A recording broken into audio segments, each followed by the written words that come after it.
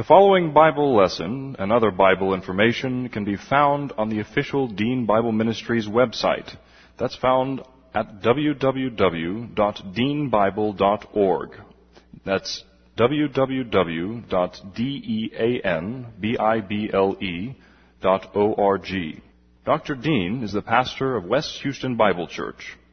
And now, here's Dr. Dean with the Bible lesson. This is the record that God has given to us, eternal life, and this life is in His Son. He who has the Son has the life. He who does not have the Son of God does not have the life. He who believes on Him is not condemned, but he who believeth not is condemned already, because he has not believed in the name of the only begotten Son of God. For there is no other name under heaven given among men whereby we must be saved. For by grace you have been saved through faith, and that not of yourselves. It is the gift of God, not of works, lest any man should boast. For I am persuaded that neither death, nor life, nor angels, nor principalities, nor powers, nor things present, nor things to come, nor height, nor depth, nor any other created thing is able to separate us from the love of God, which is in Christ Jesus our Lord. For of Him, and through Him, and to Him are all things, to whom be the glory forever and ever. Amen. Before we begin our study, we need to make sure we're in fellowship, so we'll have a few moments of silent prayer, so you can use 1 John 1:9 if necessary, and then I'll open in prayer. Let's pray.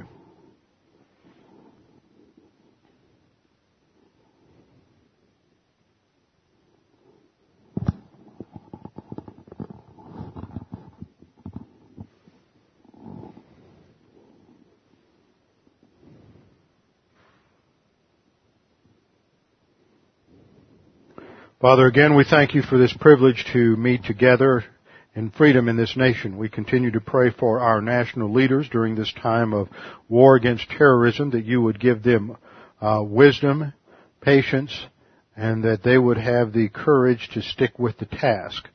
Father, we pray for our nation that they too would be willing to follow our leaders, not to become impatient, not to become distracted, not to fall prey to the idea that somehow we can get back to the way things were before September 11th. There are many things that need to be changed and addressed, not the least of which is the spiritual orientation of this nation, but there are a few that seem to be responding to that challenge. Father, we pray that you would continue to honor the teaching of your word, and that there would be those who are positive to your word that would continue to respond. Father, we pray that you would help us to understand the things that we are studying today, that we might see how vital these truths are for our own lives, and that we might continue to be encouraged as we press on to maturity in the Christian life. We pray these things in Christ's name. Amen. Open your Bibles with me to 1 John chapter 2. 1 John chapter 2 will begin about verse 19, I think. 1 John chapter 2. This section really begins verse 18 to 27, as we have stated many times, is the conclusion to the introduction, a long introduction in this letter that is really divided by a preface and then an introduction. And the introduction, which began back at the first part of chapter 2, is the outline of the basic issues that John will then come back to say more about in the body of this epistle. So he's introducing the major themes, and starting in verse 18, he is dealing specifically with doctrines related to the growth, the spiritual growth of the immature believer. Back in verse 13, he gives the outline.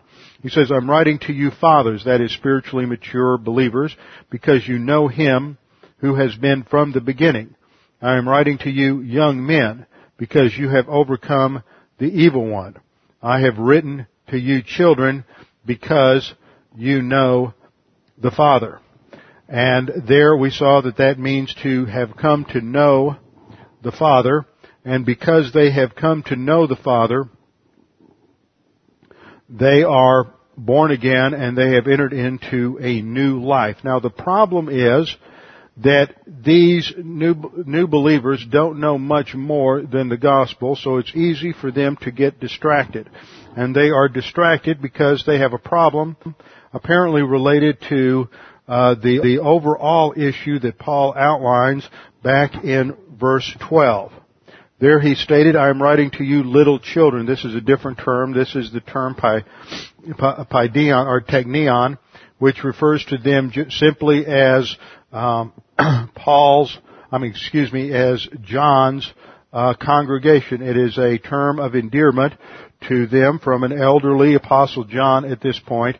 It says, I am writing to you little children because your sins are forgiven you for his name's sake. So this is the overriding theme here, and it's specifically a problem because the false teachers that are spoken of in verses 18 and 19 are teaching that Jesus is not really the Christ, that Jesus did not really appear in the flesh. They are rejecting the doctrine of the hypostatic union, that Jesus is both undiminished deity and true humanity united together in one person. And as a result of that, they are teaching a doctrine that there's not any certainty of salvation, not any true forgiveness of sin, and that you can't really know about this in this life. So John is going to address that because this is a particular problem to the children, that is the immature believers, the paideon, mentioned in verse 18. Now, this morning we're going to close out our study of the introduction. We'll get through verse 20. We should finish up through verse 27. So let me give you an outline of these verses from 18 through 27.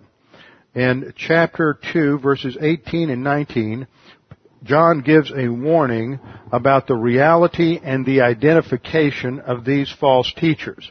There he introduces them as antichrists in verse 18, and then in verse 19 he states that they went out from us, that is, from the apostles, but they were not really of us, that is, they really didn't buy into the same doctrine that the apostles taught.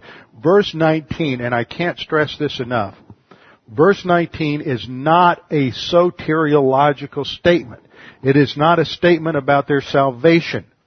And that you will often hear that the reason John says they went out from us because they weren't really of us, he's really saying that they really weren't saved. But that's not what he's saying at all. He's saying they went out from us because they didn't agree with us. Once they departed, it became evident what they believed by the false teaching that they taught.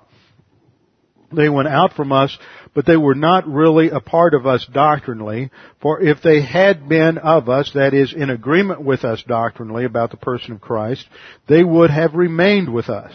But they went out in order that it might be demonstrated that they all are not of us, that they're not in agreement with us doctrinally. So verses 18 and 19 is a warning about the reality and the identification of these false teachers. And then verses 20 through 27 describes the solution for the immature believer. What the spiritual solution, which is called the anointing from the Holy One in verse 20. So verse 20 introduces the subject, which is the anointing by the Holy Spirit. And we know that this must be the Holy Spirit. Now, a couple of weeks ago when I got into that, I might have said something different. I was, that morning, I think I barely had a voice and I barely had a brain, but it's just the Holy. It doesn't say the Holy One. It doesn't say the Holy Spirit. All it says in the text is the Holy, period. And that we have an anointing from the Holy, and yet in passages like Acts 10:38, anointing is always related to the Holy Spirit and the ministry of God the Holy Spirit. Every other passage or place where it's mentioned in the New Testament. You have an anointing from the Holy, and you all know, and I said last time that should be translated correctly, and it is not a contrast between the false teachers and as unbelievers and the anointed as believers, but he is changing the subject. Verses 18 and 19 simply introduce the reality of the false teachers, and then he is going to take another step in the development of his teaching. So he says, and you have an anointing from the Holy, and you know all things. That is a corrected translation based on the superior translation found in the majority of manuscripts, as in the majority text and Textus Receptus, and only two ancient manuscripts plus a few minor ones, only two major ones, take the position that is translated, you all know, as you find in NASB or NIV, if you have that. And last time I went over the textual problems there. Should be translated, you know all things, because that is the focus of the teaching ministry of God the Holy Spirit, according to John 16:34 and other passages, that because we have the indwelling of the Holy Spirit and the teaching ministry of the Holy Spirit under the filling of the Spirit, we can have the potential to understand all doctrine. And we studied that in 1 Corinthians chapter 2, verses 9 through 14. So, verse 20 outlines the subject for this section, which is the anointing. The subject is anointing at verse 27, so that provides the beginning and an end. Verses 26 and 27 are going to summarize this. So verse 20 introduces the subject of the anointing. Verses 21 through 24 is going to contrast the knowledge of the truth with the lie that the false teachers are teaching. And then verses 25, 26, and 27 are going to summarize this part of the introduction. Now the problem apparently has to do with both eternal life, the assurance, or generally with eternal life and the assurance of salvation, and dealing with the problem of sins after salvation. Now, the problem of post-salvation sins has always bothered Christians. Ever since the days of the early church, when the last apostle passed from the scene, it seems that Christians haven't been able to really understand and appreciate grace, that Christ did everything for us at salvation. So starting in the early 2nd century, the era that is called by church historians the Apostolic Fathers, not the Apostles, but the Apostolic Fathers, and they chose that because these guys, these writers and pastors often had connections to the apostles. They were trained by some of the apostles, but somehow they didn't quite grasp the doctrine of grace. And so you have several problems that entered in during the 2nd and 3rd centuries of this church. First of all, there were those who took baptism literally. That is, they thought that water baptism actually washed away sin. Now, I know that some of you have been to some of these little gift shop where you see these little bars of soap and towelettes that you can get that say wash away your sins. Well, that's not what that's pretty much the idea they had in the early church, is that that baptism washed away your sins. And so what you discovered was there were people who would put off believers' baptism until just before they would die, because they were afraid they might commit some sin after they were baptized and not have a clean slate and get into heaven. So we laugh at them as if that were silly, but they took baptism literally. They didn't understand it as spiritual identification with Christ, and that literal water baptism was simply a picture, an analogy of what took place literally in the spiritual realm. Second, there were those who introduced a second work of grace for forgiveness after salvation, and this eventually developed into one of the 7 sacraments in the Roman Catholic Church, and that was the idea of penance. They were to confess their sins to a priest, and then the priest would assign certain actions depending on the severity of the sin, and that was known as penance, and penance became one of the 7 sacraments, thereby earning grace by participating in some action. Well, that's not found in the Scriptures anywhere. Scripture teaches grace. There's no intermediary other than the Lord Jesus Christ. Scripture teaches there is one God and one mediator, the Lord Jesus Christ. There are no other priests. There's no ritual priesthood in the church age. Every single believer is a royal priest, and we have access to God directly through the Lord Jesus Christ, and we are to confess our sins according to 1 John 1:9 directly to God the Father. So there was a group that introduced this concept of penance and confession to a priest, and that dominated through the Middle Ages up until the Reformation. And then there was a third group who came along during the Reformation, and they ignored any necessity of post-salvation cleansing. They emphasized the finished work of Christ to the exclusion of confession. And even now you will run into people and some pastors who will say that confession is really legalistic. That was just something they had to do maybe at the early stage of the church. After all, you only find confession, the term confession, related to sin mentioned one time in the New Testament, and they make a big deal about that. But what they overlook is the principle of cleansing, which is mentioned numerous times in the New Testament. The issue isn't confession, the issue is cleansing, and that goes back to the Old Testament. You can, and we've done this in the past, where we've traced the concept of cleansing all the way through from the Old Testament priesthood all the way to the priesthood in the millennial temple, that every priest, before he functions in the temple, and remember in the church age, your body's a temple and we're indwelt by God the Holy Spirit, and we are a priest. So everything's tied together for the believer in the church age. That in order for a priest to function in the temple in the Mosaic covenant, or in Ezekiel's temple in the millennial age, there must be cleansing. Remember, the priesthood in the millennial age is the priests are born during that time. They have sin natures, and before they can enter into the temple, they have to perform burnt offerings and sin offerings.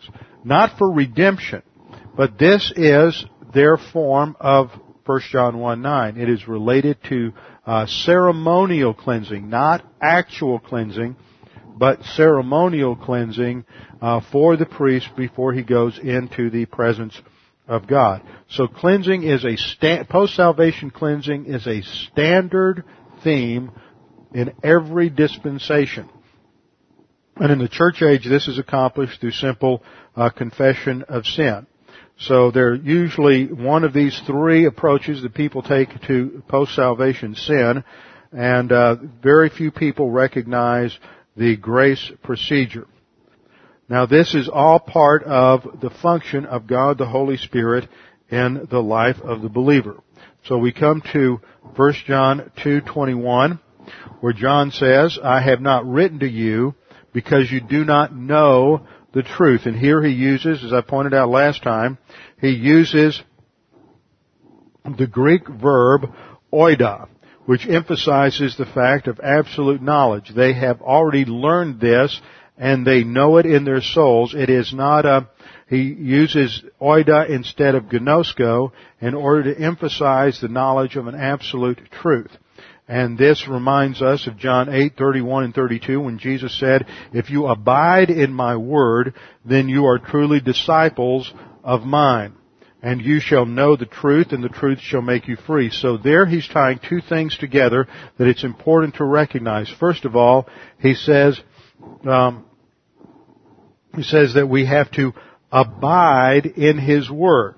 Now later on in this very passage, we're going to come down to verse 27, where he says that if you received him, we have the anointing which we received from him. If this abides in you, you have no need for anyone to teach you. That relates to truth. And as his anointing teaches you about all things, and it's not a lie, just as it has taught you, you abide in him. So there he's going to connect abiding to teaching and learning. So Jesus uses the same kind of terminology in John 8:31. If you abide in my word, then you shall know the truth, and the truth shall make you free. So we ask the question, now we're going to introduce a diagram to explain it, how we come to know this truth absolutely in our souls. And this is what I call the grace learning spiral. Now in our soul we have something which the Bible calls the thinking part of our soul. It's used, two different words are used to describe this. So we'll describe the thinking part of our soul with this circle. And inside this circle there are two compartments. The overall thinking part of the soul is called the nous. The word nous, which means mind in Greek, can refer to both elements. But the innermost part of the thinking part of our soul is called the heart, the cardia. And just as we use the term heart to refer to the centermost part of something, the central part of an argument, we might say the heart of an argument, we might say the heart of a tree, and we're talking about the core, the word heart in terms of its metaphor isn't something that refers to the organ in our body that pumps blood, but is talking about that which is at the core of something. So this is talking about those core beliefs that a person has. So this makes up the two elements of our thinking, the nous and the cardia. Now we have a gifted individual, spiritual gift, in the church called a pastor-teacher.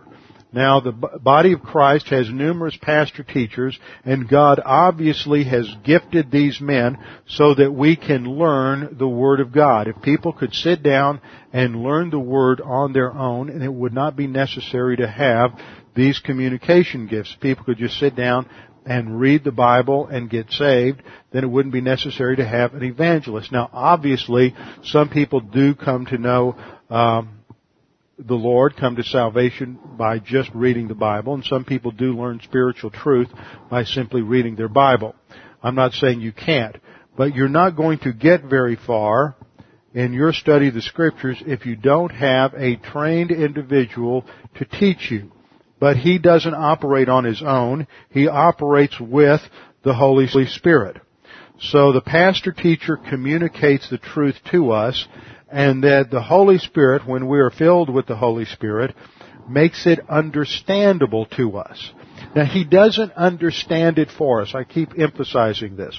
The Holy Spirit makes it understandable. That means that God, the Holy Spirit, is the divine leveler in terms of IQ. It doesn't matter what your background is. It doesn't matter whether you have a PhD or you barely have a high school diploma, or if you dropped out when you were in the 8th grade. It doesn't matter whether your IQ is 100 or 150. It is spiritual truth is discerned through the teaching ministry of God the Holy Spirit. He makes it understandable. Now, He doesn't make it understandable all at once, because some aspects of spiritual truth are based on other aspects of spiritual truth. Just like any field of knowledge, there are some elements of spiritual truth that are more basic and more fundamental, and there's other elements of spiritual truth that are more advanced. And so we have to master the basic information before we can then build on that to the advanced information. And so God, the Holy Spirit, is going to make it all understandable. It doesn't matter where you are. It doesn't matter what your background is. You can understand all of the doctrines in Scripture. Not today, not tomorrow, but it is there potentially because of the filling ministry of God the Holy Spirit. So the pastor-teacher communicates. And you might not get it the first time. You might not get it the 10th time. You might get it on the 50th or 60th time, and all of a sudden it becomes clear to you. Because you see, it's not just a matter of God the Holy Spirit making it understandable to you, but you have to understand it. He is not going to just dump it in your lap. He's not going to chew up the spiritual food and masticate it for you. You have to do it for yourself. So He makes it understandable, but you have to understand it. That comes under the Old Testament category of meditation. In the Old Testament was to think about Scripture, think about the doctrine that you've learned. You come to Bible class and you take notes and you write down your notes, and then you go home and you look over the passage of Scripture again, and you look over your notes and you think about how these things relate. And maybe some of you, because you've developed some advanced Bible study skills, begin to take what you're learning today and you correlate that to something you learned last year or the year before. And as under the filling ministry of God the Holy Spirit, He takes the things that you learned today with things that you learned the other day and puts those together, and then you begin to develop and mature in your understanding of the Scripture. So it involves personal study and thought and mental energy on our part. It doesn't just happen. It's not some mystical, magical thing that if I'm just filled with the Spirit, I'm going to automatically understand it. And just because you can regurgitate my words or the words of some other pastor, or just because you've heard somebody say something and it sounds good and you like it and you can repeat it, doesn't mean you understand it. Case in point, we've all had those exams when we were coming up in junior high or high school in chemistry or algebra or sociology or psychology or some class like that, where we really didn't understand the material at all. I remember organic chemistry was always a mystery to me, and you would just memorize these things, and then you would come to class and you would regurgitate them. And you could perhaps give a 15-minute dissertation where you sounded like you were brilliant. And you didn't have a clue what you were talking about. But you've managed to learn the vocabulary, and you've heard the professor and maybe some smart students in the class talk about this enough to where you were able to simply regurgitate what they were saying. But that doesn't mean you understand it. And I've seen a lot of Christians like that over the years, and because they can talk the talk, as it were, because they have learned a certain amount of technical vocabulary, and they've listened to certain pastors long enough to where they can articulate this stuff on their own, it sounds like they have a tremendous understanding, and they've deceived themselves into thinking they have a tremendous understanding. Then 5 or 10 years down the road, you wonder where in the world those people were. You look across the other side of the church, and they're not there anymore. And somehow you hear that they had a blowout in their spiritual life, and they're in a ditch somewhere enjoying reversionism, and you wonder, well, with all the doctrine that guy understood, how could that happen? Well, they didn't understand it. And usually they're one of the first people to come along and say, well, doctrine really doesn't work. I tried it and it doesn't work. And what you're really saying, that's the height of blasphemy, because doctrine is really the thinking of Christ.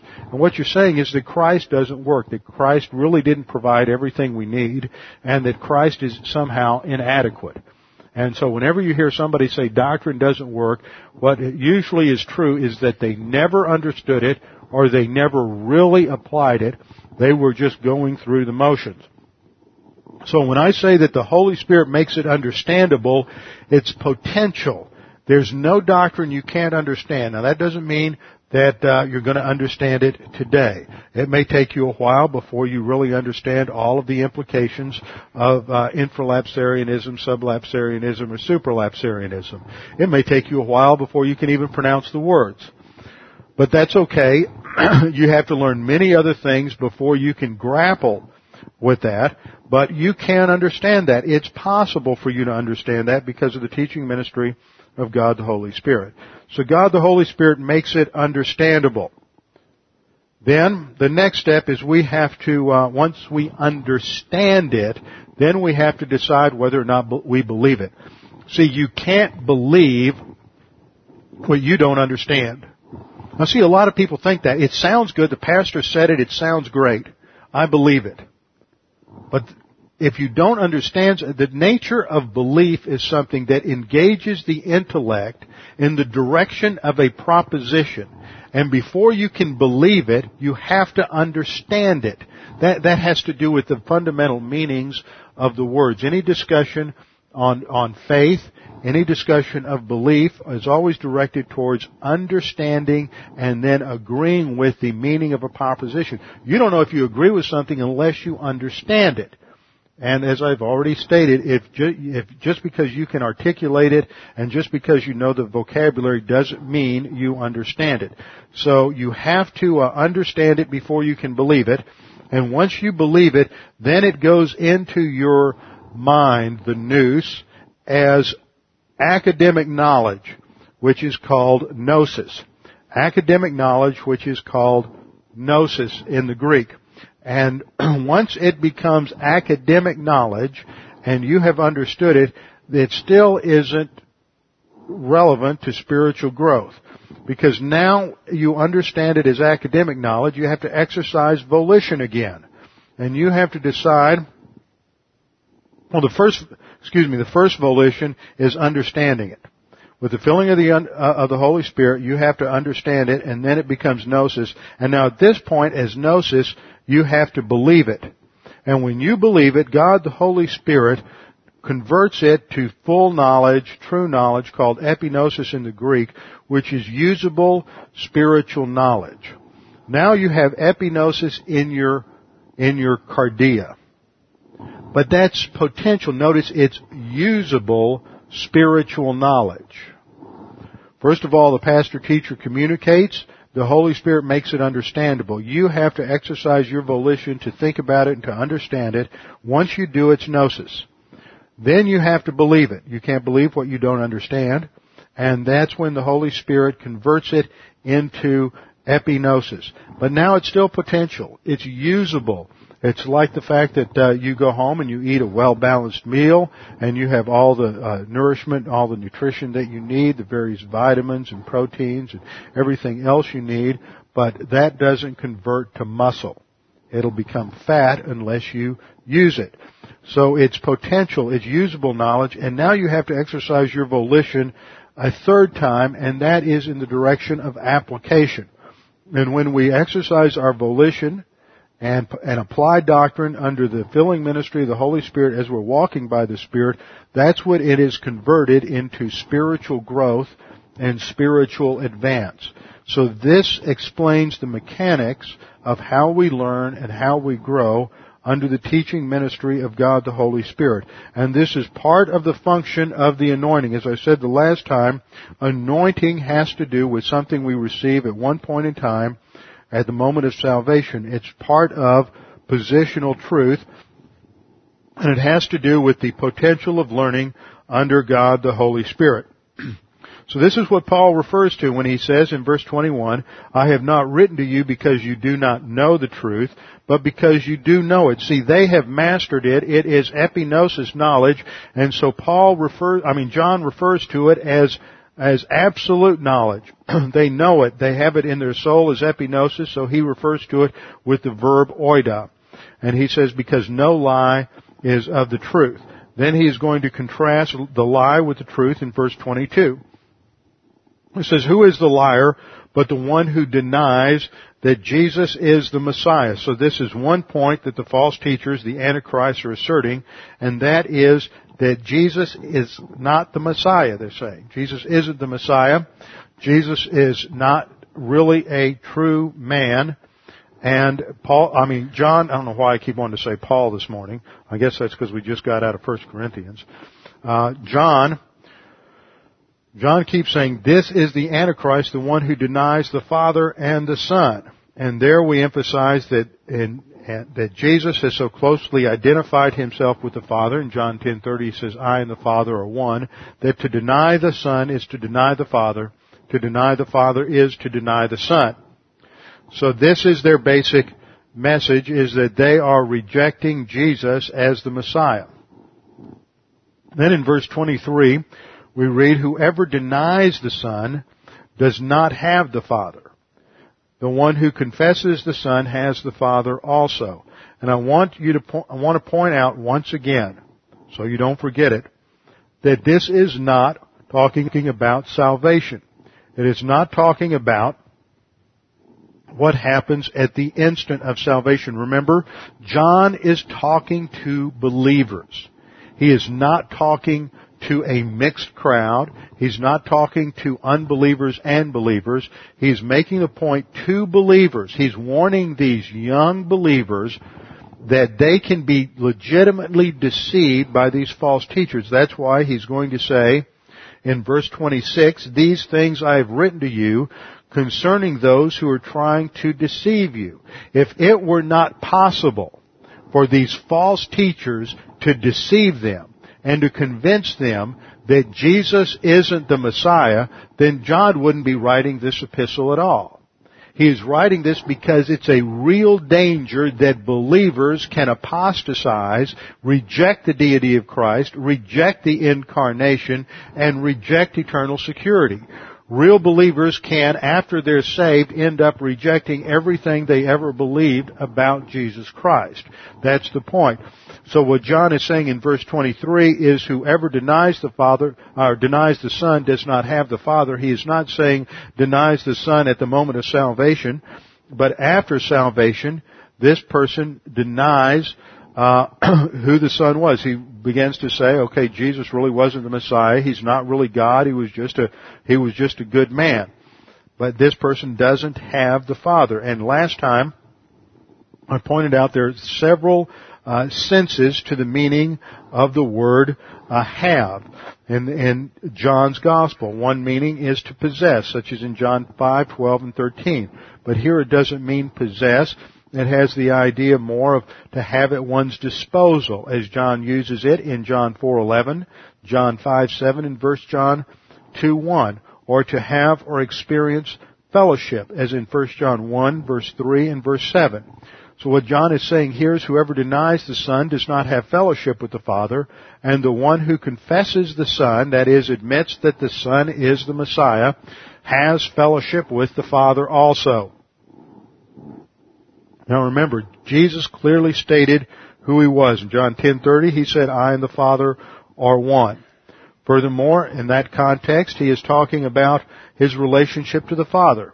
He says, my sheep hear my voice in John 10:27. And I know them, and they follow me.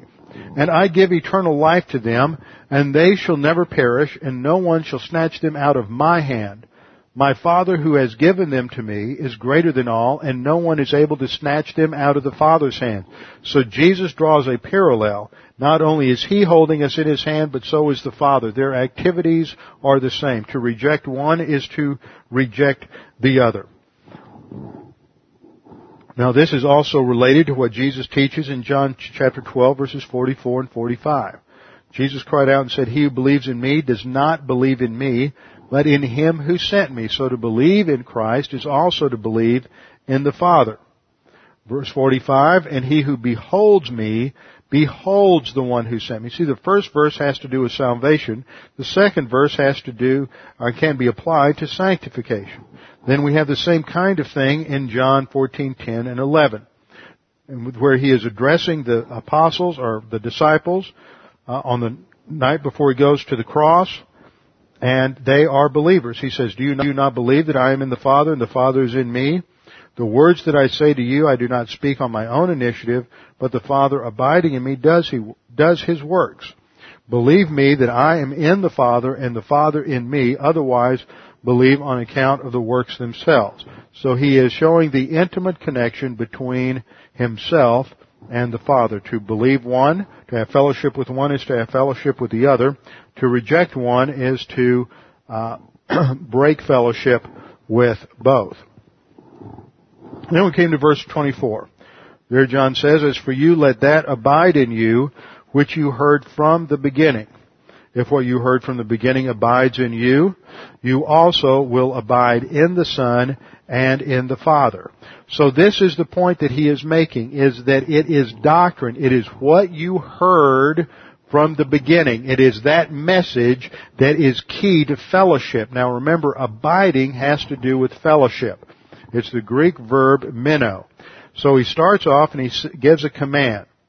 He says, let that abide in you. And this is the present active imperative of the verb meno. And meno always has this sense of remaining and abiding, and it has the connotation of fellowship. Everywhere we find this word in the Greek, there is this underlying connotation of fellowship. And we saw that in our study of John chapter 15.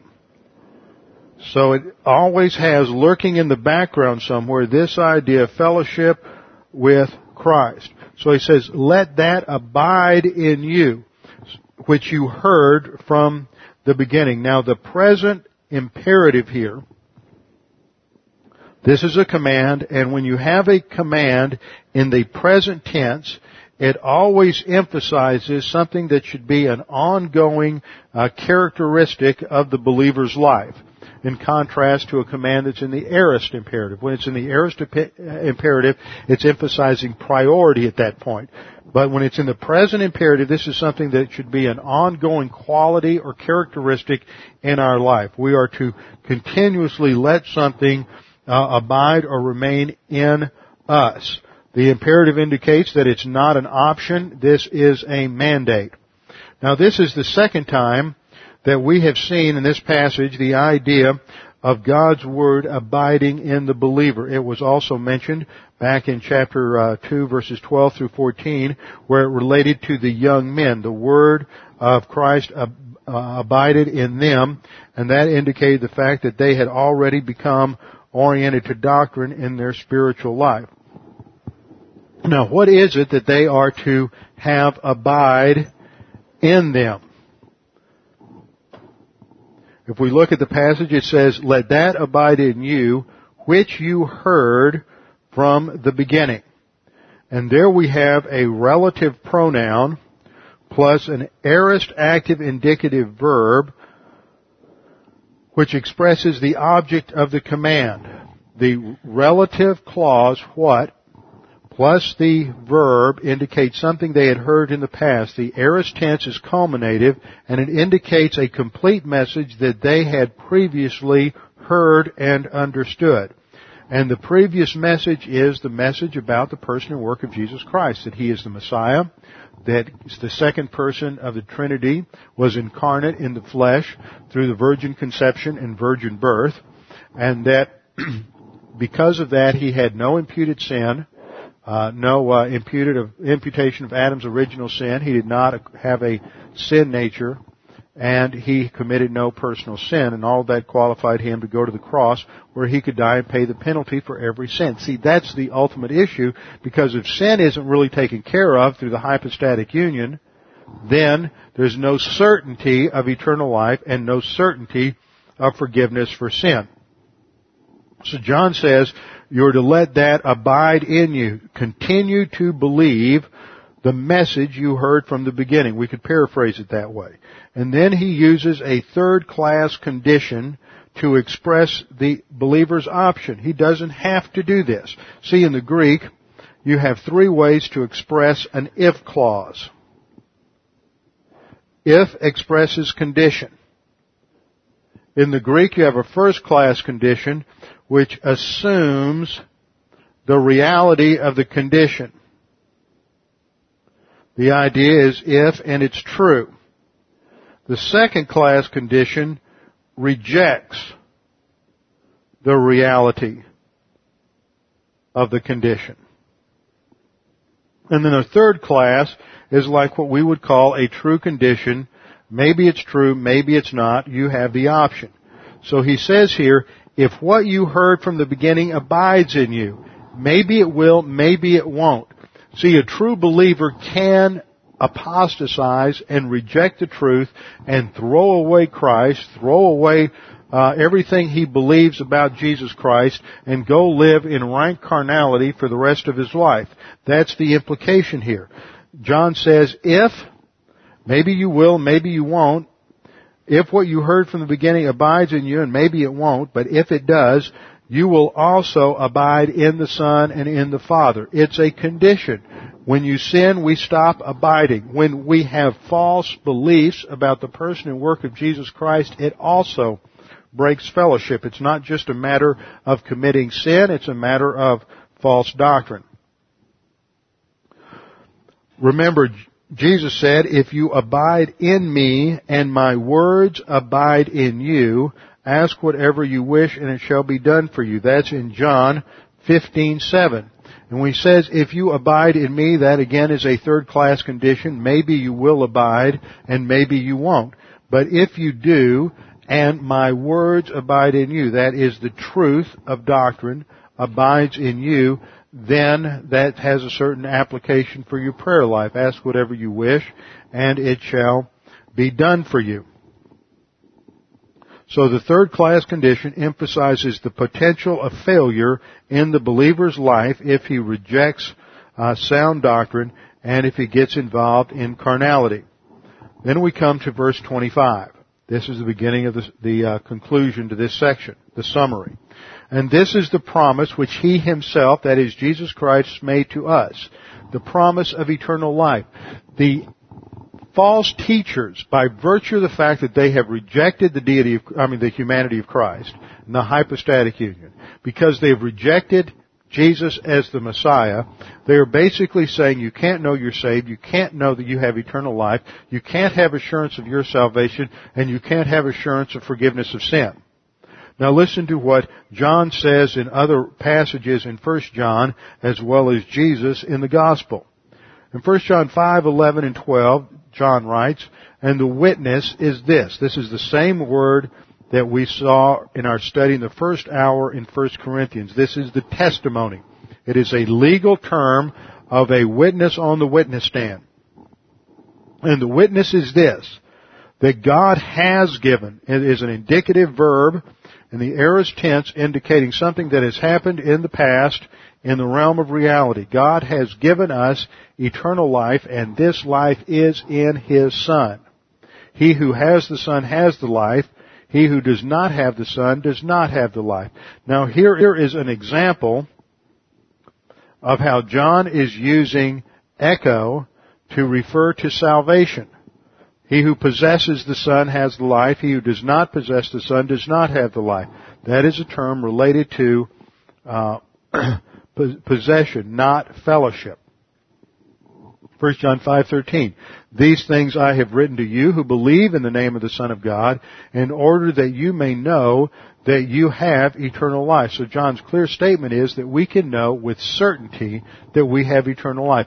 We don't have to wait until the end of our life to make sure we don't fall away, apostatize, commit some grievous sin, and thereby demonstrate that we didn't persevere and we weren't really saved. See, that's what the Lordship salvation people teach. They believe that you can get to a point in your life where if you reject Christ or say that you reject Christ, or if you commit certain sins and you don't persevere and continue to grow to the end of your life, then you really weren't saved. Because if you were saved, you will continue to grow. So assurance of salvation is impossible in Lordship salvation. I've heard some of their teachers, some of the advocates of Lordship salvation asked if they can know beyond any shadow of a doubt right now today if they're going to go to heaven. And they have to say no. That there is always a shadow of a doubt because maybe they'll say, maybe I'm deceived, maybe I don't have genuine faith, and maybe I will apostatize. So I have to pray that I persevere until the very end. Well, that's not what the Scripture says. The Scripture says that right now, today, you can know beyond any shadow of a doubt that you're going to spend eternity in heaven. And that is simply by believing in Jesus Christ. And when the passage says, believe in the name of the Son of God, we have seen that name is an idiom it's a Hebraism, has its roots in the Hebrew language, and it refers to the character or the essence of something. So when we believe in Jesus as the Messiah, we are believing in who He is in terms of the hypostatic union as the true humanity and undiminished deity united forever in one person, qualified to go to the cross and die as a substitute for our sins. So John says if we believe in the name of the Son of God, we may know that we have eternal life.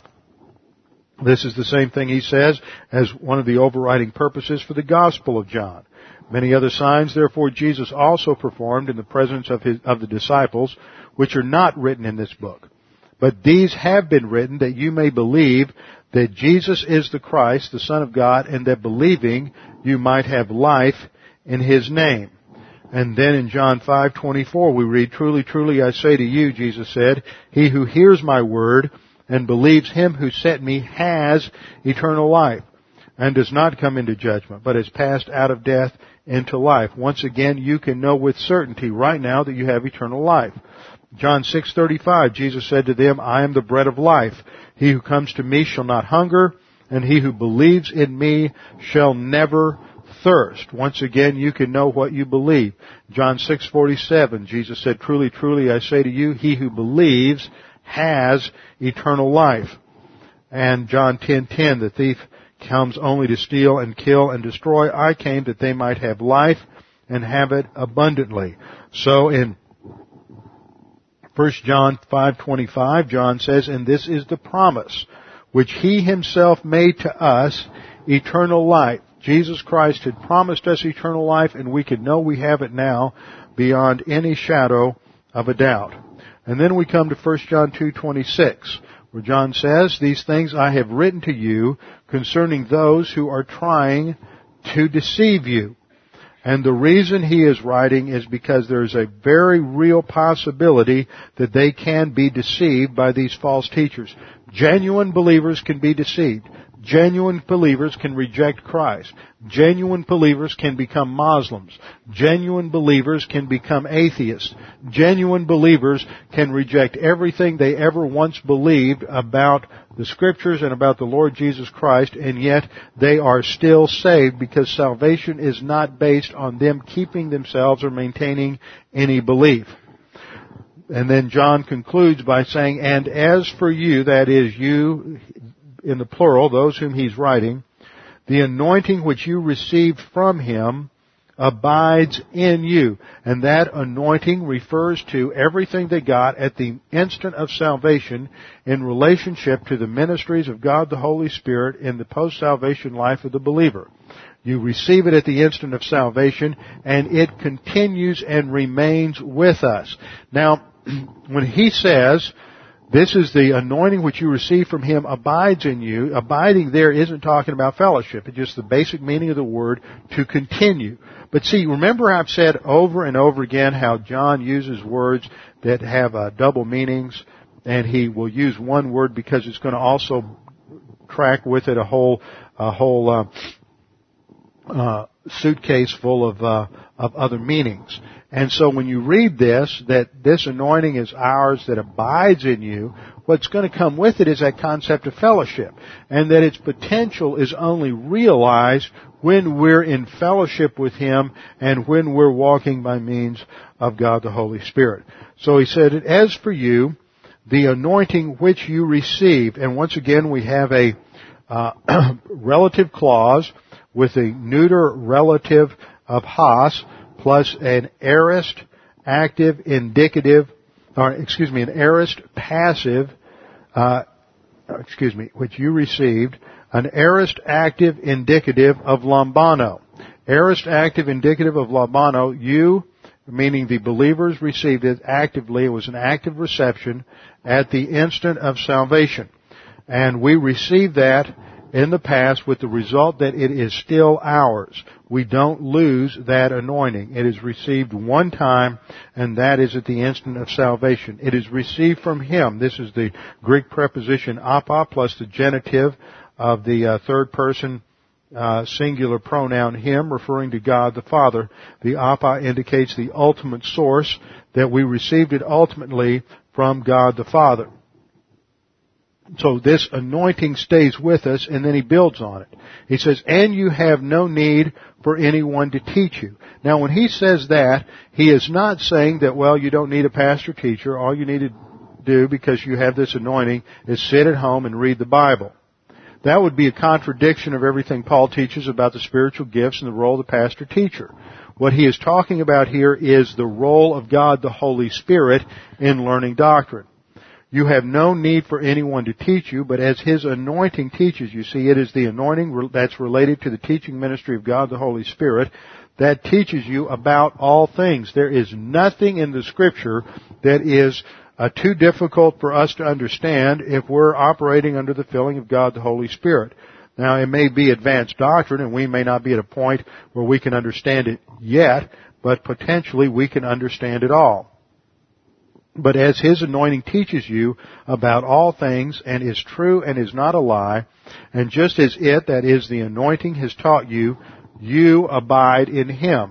And he concludes with that command that we are to abide in Him, because only when we abide in Him and His Word abides in us are we going to advance. And that takes us right back to our diagram on the grace learning spiral, that we have to learn doctrine from the teaching of the pastor-teacher under the teaching ministry of God the Holy Spirit, who makes it understandable.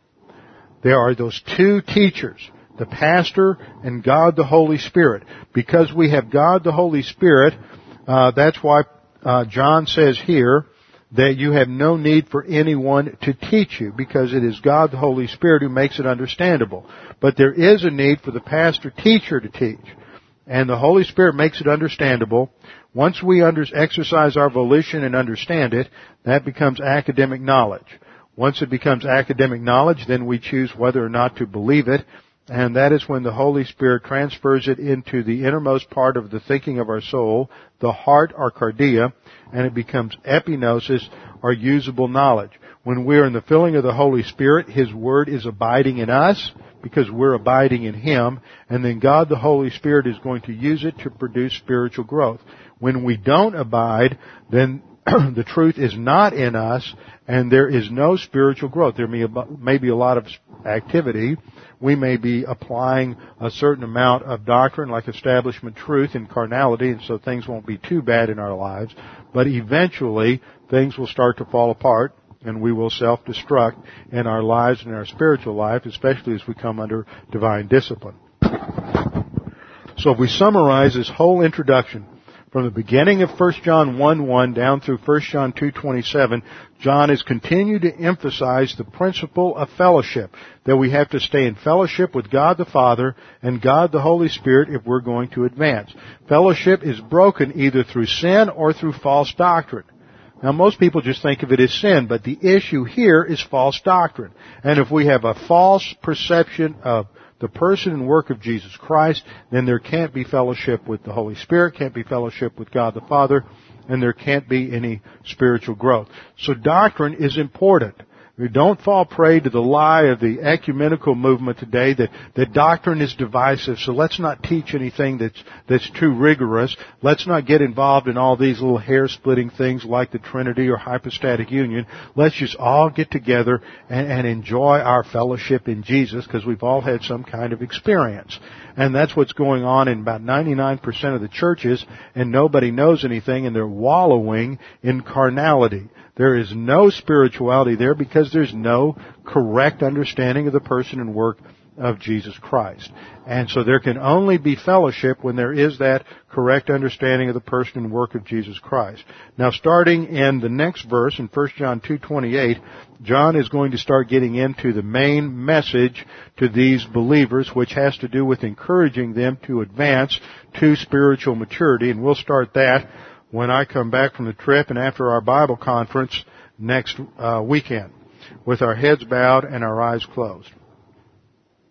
Father, we thank you for this opportunity to study your word this morning. We thank you for the truth of your word, and that as we abide in Christ through fellowship and through the teaching ministry of God the Holy Spirit, and by abiding in your word, we know that the Holy Spirit is taking these things and making them profitable and usable for our spiritual growth.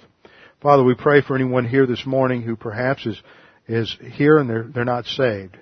They're unsure of their salvation and uncertain of their eternal destiny. Right now, you have the opportunity to make your destiny sure and certain. You can know, as we studied this morning, you can know beyond a shadow of a doubt that your destiny is heaven. The issue is what you believe about Jesus Christ. Scripture teaches that He was crucified for our sins. He was buried. He rose again the third day. And that on the basis of His death, burial, and resurrection, our sins were paid for. They were paid for on the cross, and His resurrection is to show that He has accomplished the victory over both spiritual death and physical death. Salvation is therefore not on the basis of anything that you do or that you haven't done, but is on the basis of faith or trust in the completed work of Jesus Christ on the cross. Father, we pray that you would help us to understand the things that we have studied today, that we would take the time, the discipline to think about them, that they would become epignosis in our soul, so that we might use it and apply it in our spiritual life, that we might continue to advance to spiritual maturity. We pray this in Jesus' name. Amen.